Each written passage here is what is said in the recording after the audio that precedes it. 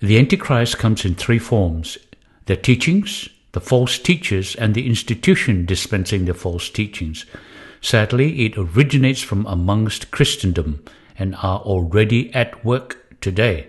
The Bible says, "Even now many antichrists have come. They went out from us, but they were not of us."